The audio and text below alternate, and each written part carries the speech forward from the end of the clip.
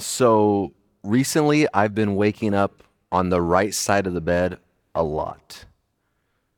Some of you will recognize that expression. I don't know if that expression exists all over the world, but here in the United States, if someone wakes up and they're grouchy or they're in a bad mood throughout the day, people will ask them, "Did you wake up on the wrong side of the bed?"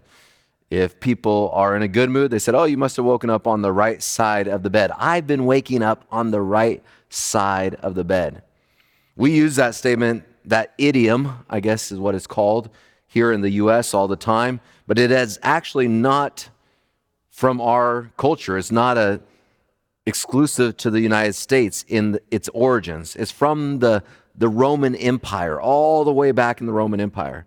The Romans had a superstition that the left side of the bed was the wrong side. Thus, if they got out of bed on the left side of the bed, they believed that they would have a bad day. And that's how we ended up with saying to people, if they have a bad day, you must have gotten up on the wrong side of the bed. So as I was saying, I've been waking up on the right side of the bed. I've been waking up in surprisingly good moods, more than normal. I had a morning where I woke up at 5:38. Another morning where I woke up at 6:03. Another morning where I woke up at 4:47. Recently, I had a morning where I woke up at 3:19 in the morning and never went back to sleep.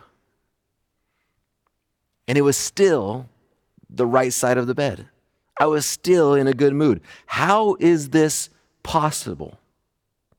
Psychologists have determined that waking up on the right side or the wrong side of the bed is all about the choices that one makes. Now, they disagree on what these choices are. Some psychologists say that it's about planning your day the night before. So planning your tomorrow the night before. So before you go to bed, plan your tomorrow, and when you wake up, you'll be in a better mood. Others say it's about setting your goals the night before so that you have a task list in your brain, which is similar to the other one. Some psychologists say it's about getting enough exercise the day before. Consistent daily exercise, they say, helps you to wake up on the right side of the bed every day. And there are even some that believe in that thing that's out there now called the feng shui, or I don't even know how to say it. But when a room is set up right, and they still go with the superstition of the old Roman Empire, and they say it's actually best to get out of bed on the right side of the bed rather than the left side of the bed, and this will help you have a better day. That seems odd to me. I read somewhere that if you do stretches before you go to bed at night, in the morning you'll wake up happier. All of them say it's about choices. One thing that they are consistent about, though, is this: that people that wake up earlier, early risers, are often people that would be defined as waking up on the right side of the bed. And that leads to the choice that I've recently made in my life, a choice that I've been making, I should say, in my life on a more consistent basis. And that choice is this: I've been going to bed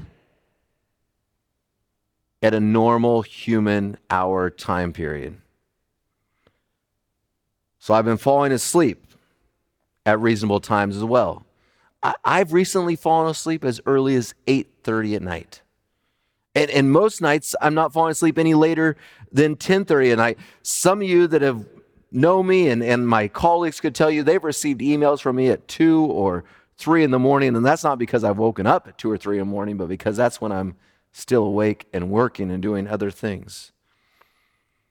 But I've made a choice recently to go to bed when normal people go to bed.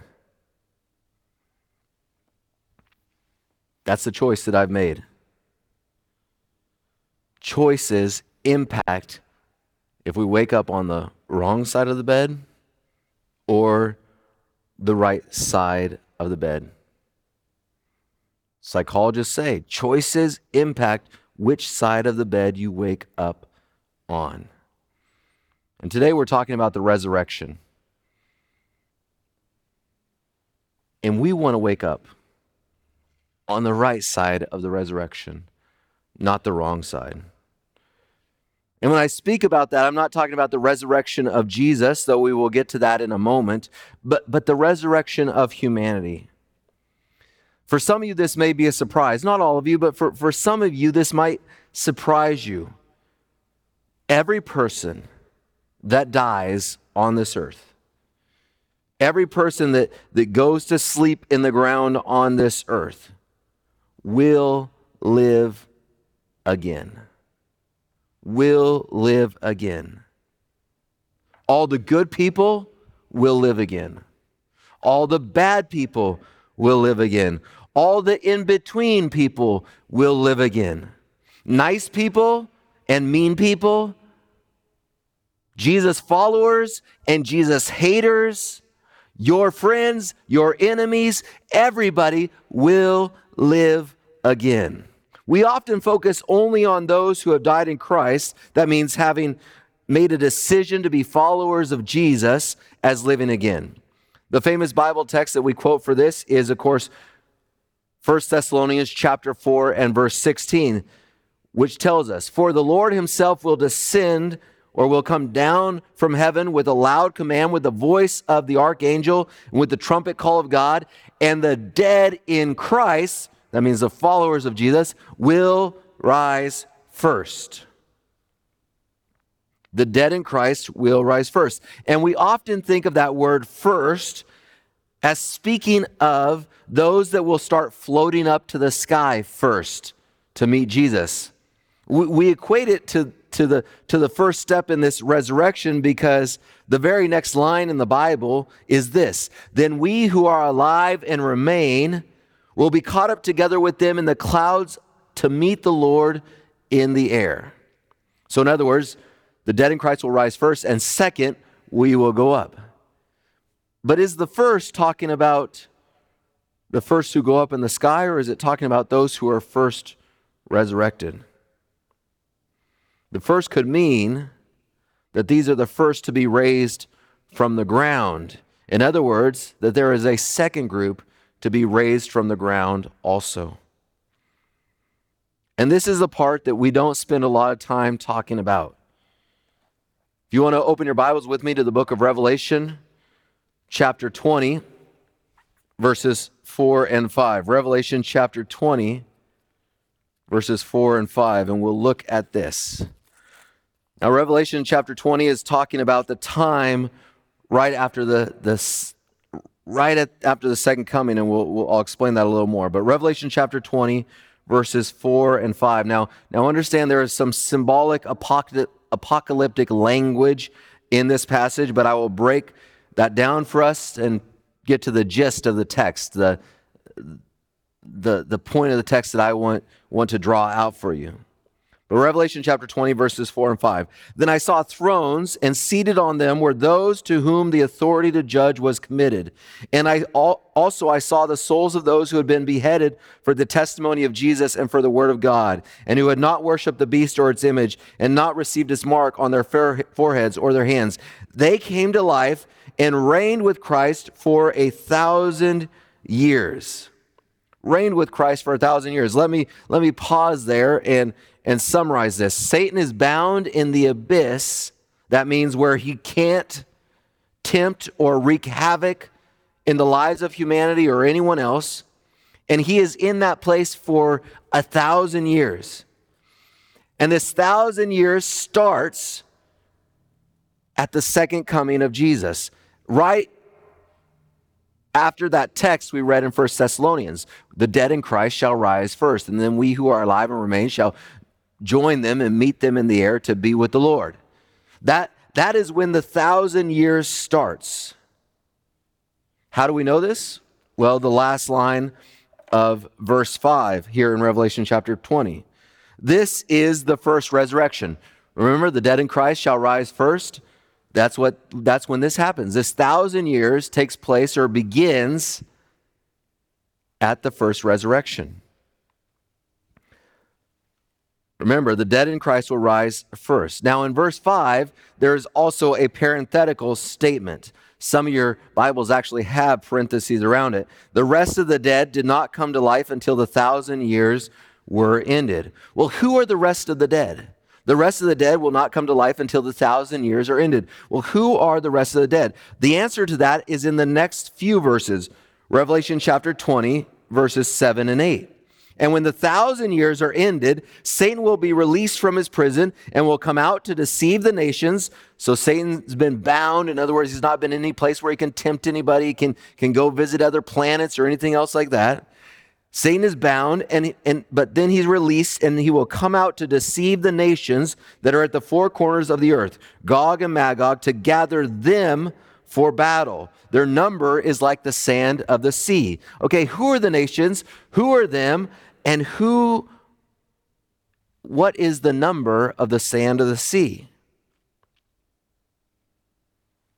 It's the group that was mentioned in that parenthetical statement in verse 5.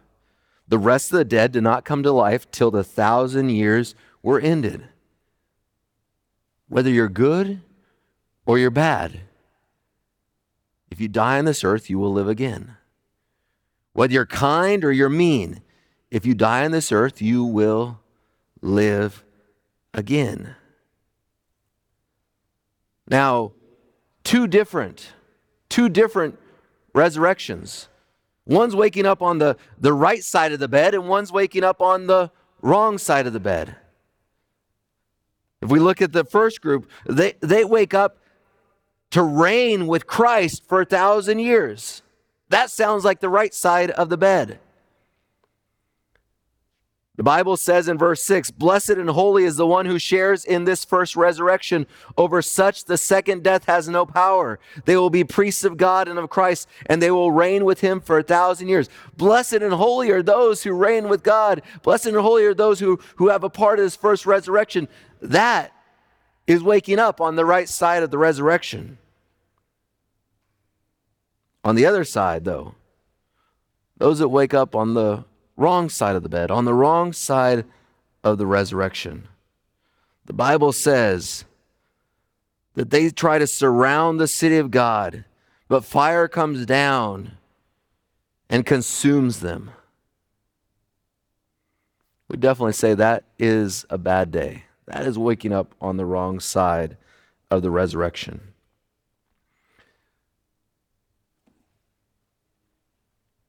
Either on the wrong side of the bed or on the right side of the bed, everybody that dies on this earth will wake up again. Either on the wrong side or on the right side. Now I want to say something about this text. We don't want to build a whole theology just on one text. And so I want to show you another place in the Bible where it actually talks about this. And that is in the book of John. Matthew, Mark, Luke, John. John is the fourth of the Gospels.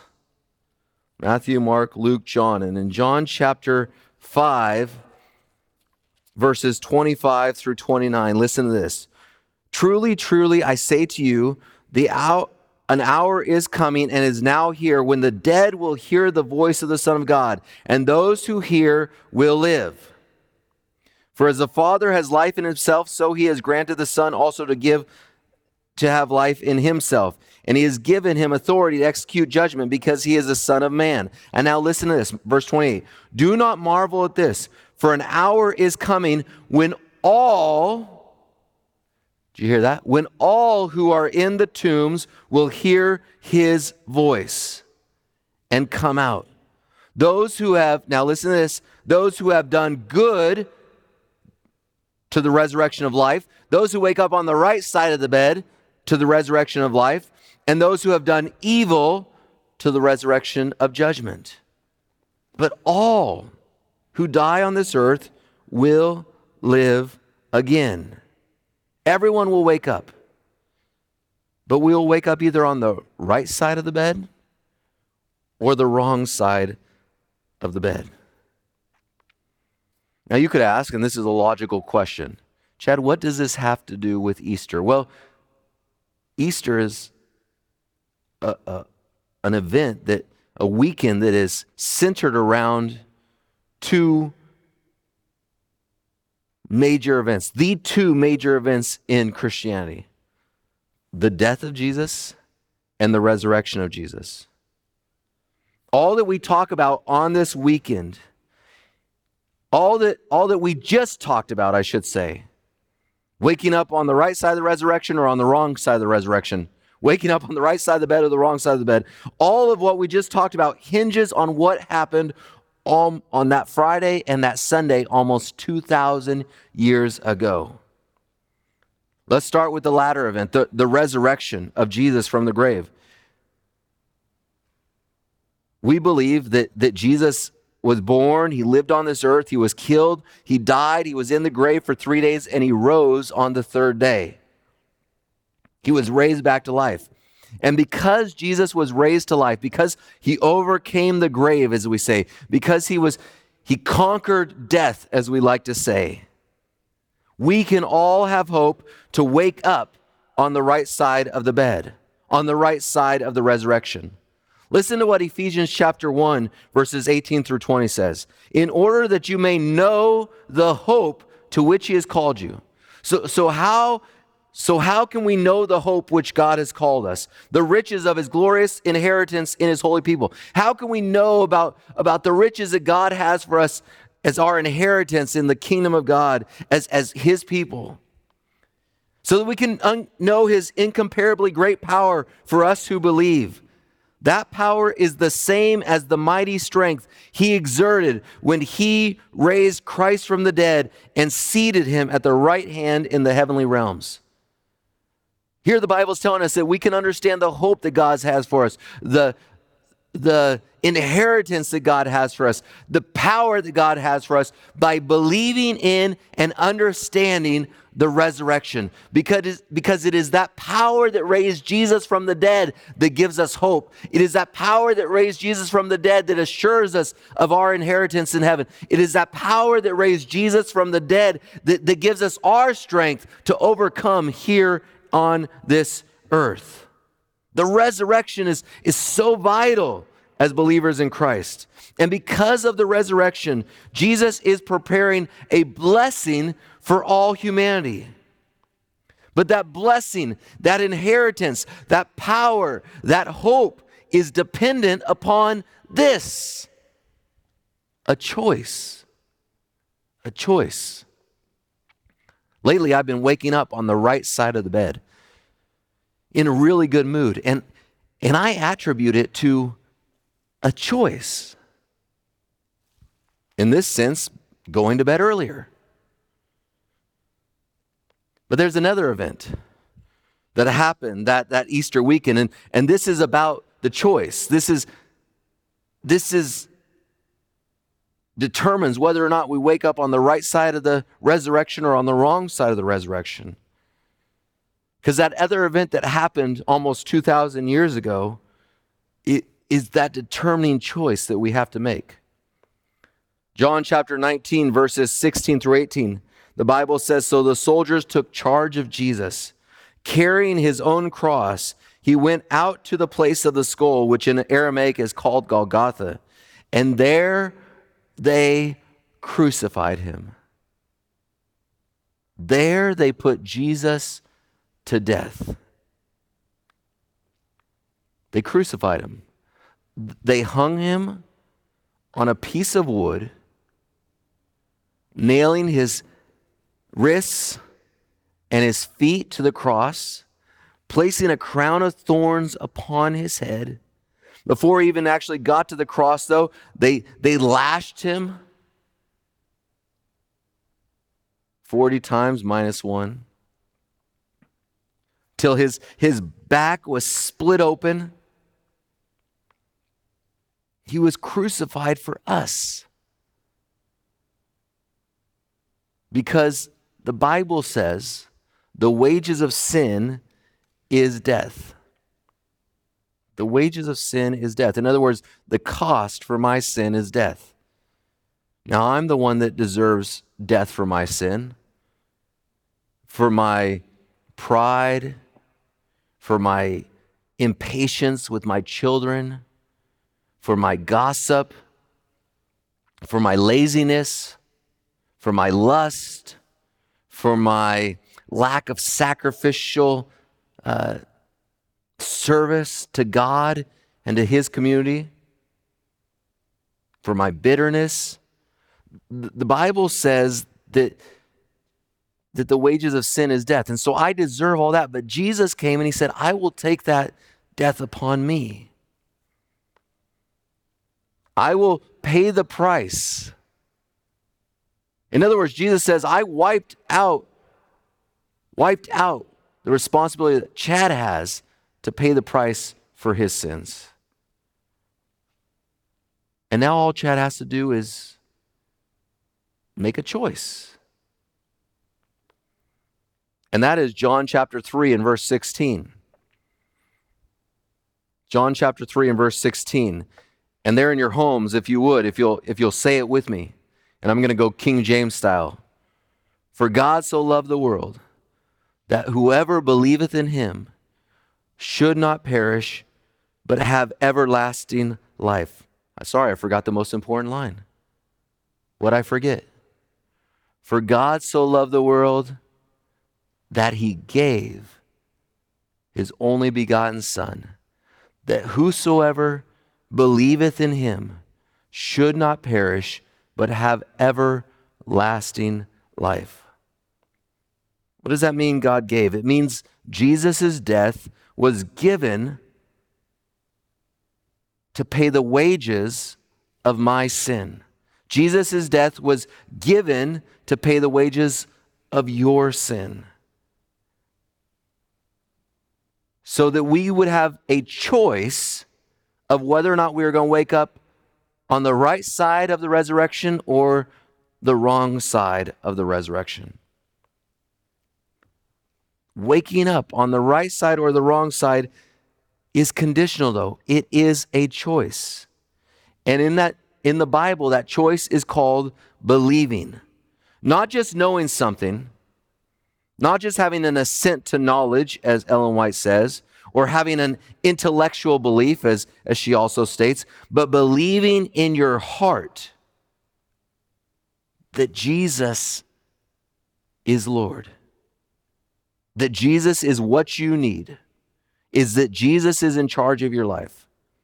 Romans chapter 10 and verse 9 says this: if you confess with your mouth that Jesus is Lord and believe in your heart, choose in your heart that God raised Him from the dead, you will be saved.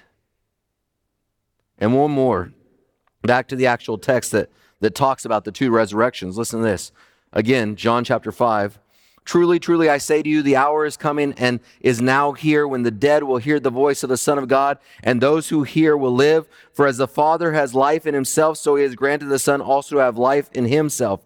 And He has given Him authority to execute judgment, because He is the Son of Man. Do not marvel at this, for an hour is coming, and remember this again, when all who are in the tombs will hear His voice and come out. In other words, the power of the resurrection of Jesus is so strong, it will wake up everybody who dies on this earth.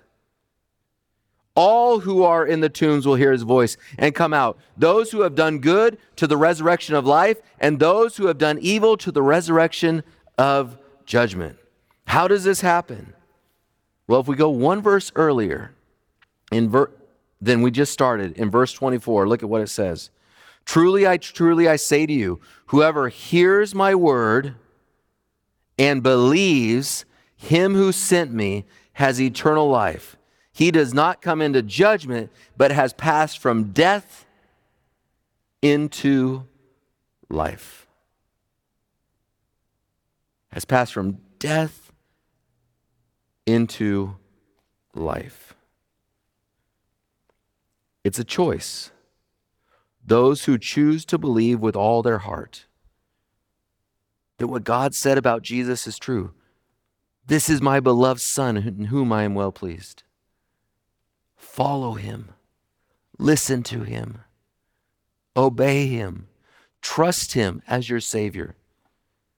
To those who believe those words of God, not just mentally, but in their hearts, confess with their mouth, believe in their hearts. They pass from death to life. They wake up on the right side of the bed, so to speak, the right side of the resurrection. But those who know about Jesus, but never allow him to be Lord of their life, they choose to be in charge of themselves. They choose to say, God, I got this. They choose to say, God, I love you, but I don't want to surrender my life to you. They also will wake up, but they wake up to judgment and destruction.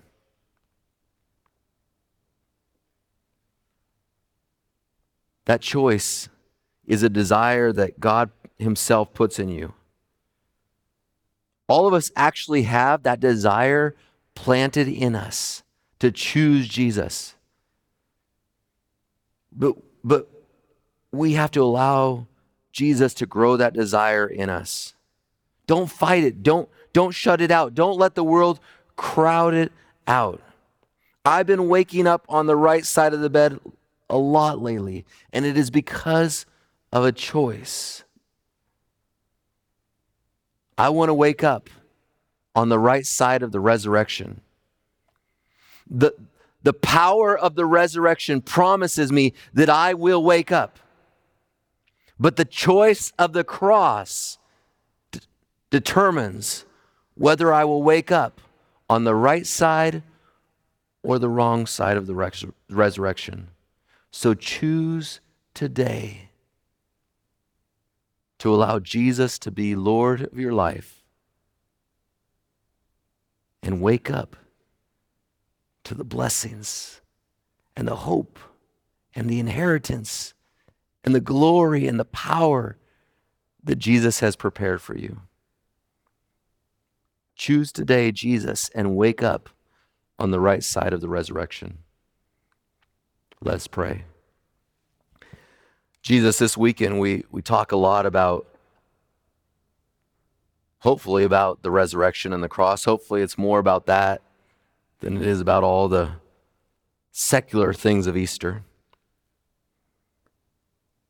And we always as churches focus on this, but Jesus, right now I want to pray. I want to pray right now that each person listening to my voice will choose in their hearts to allow you to be Lord of their lives. Maybe they've been struggling with some sin. Maybe they've had some goal, some objective, and that's really been the Lord of their life. Maybe their money has been Lord of their life. Maybe their career has been Lord of their life.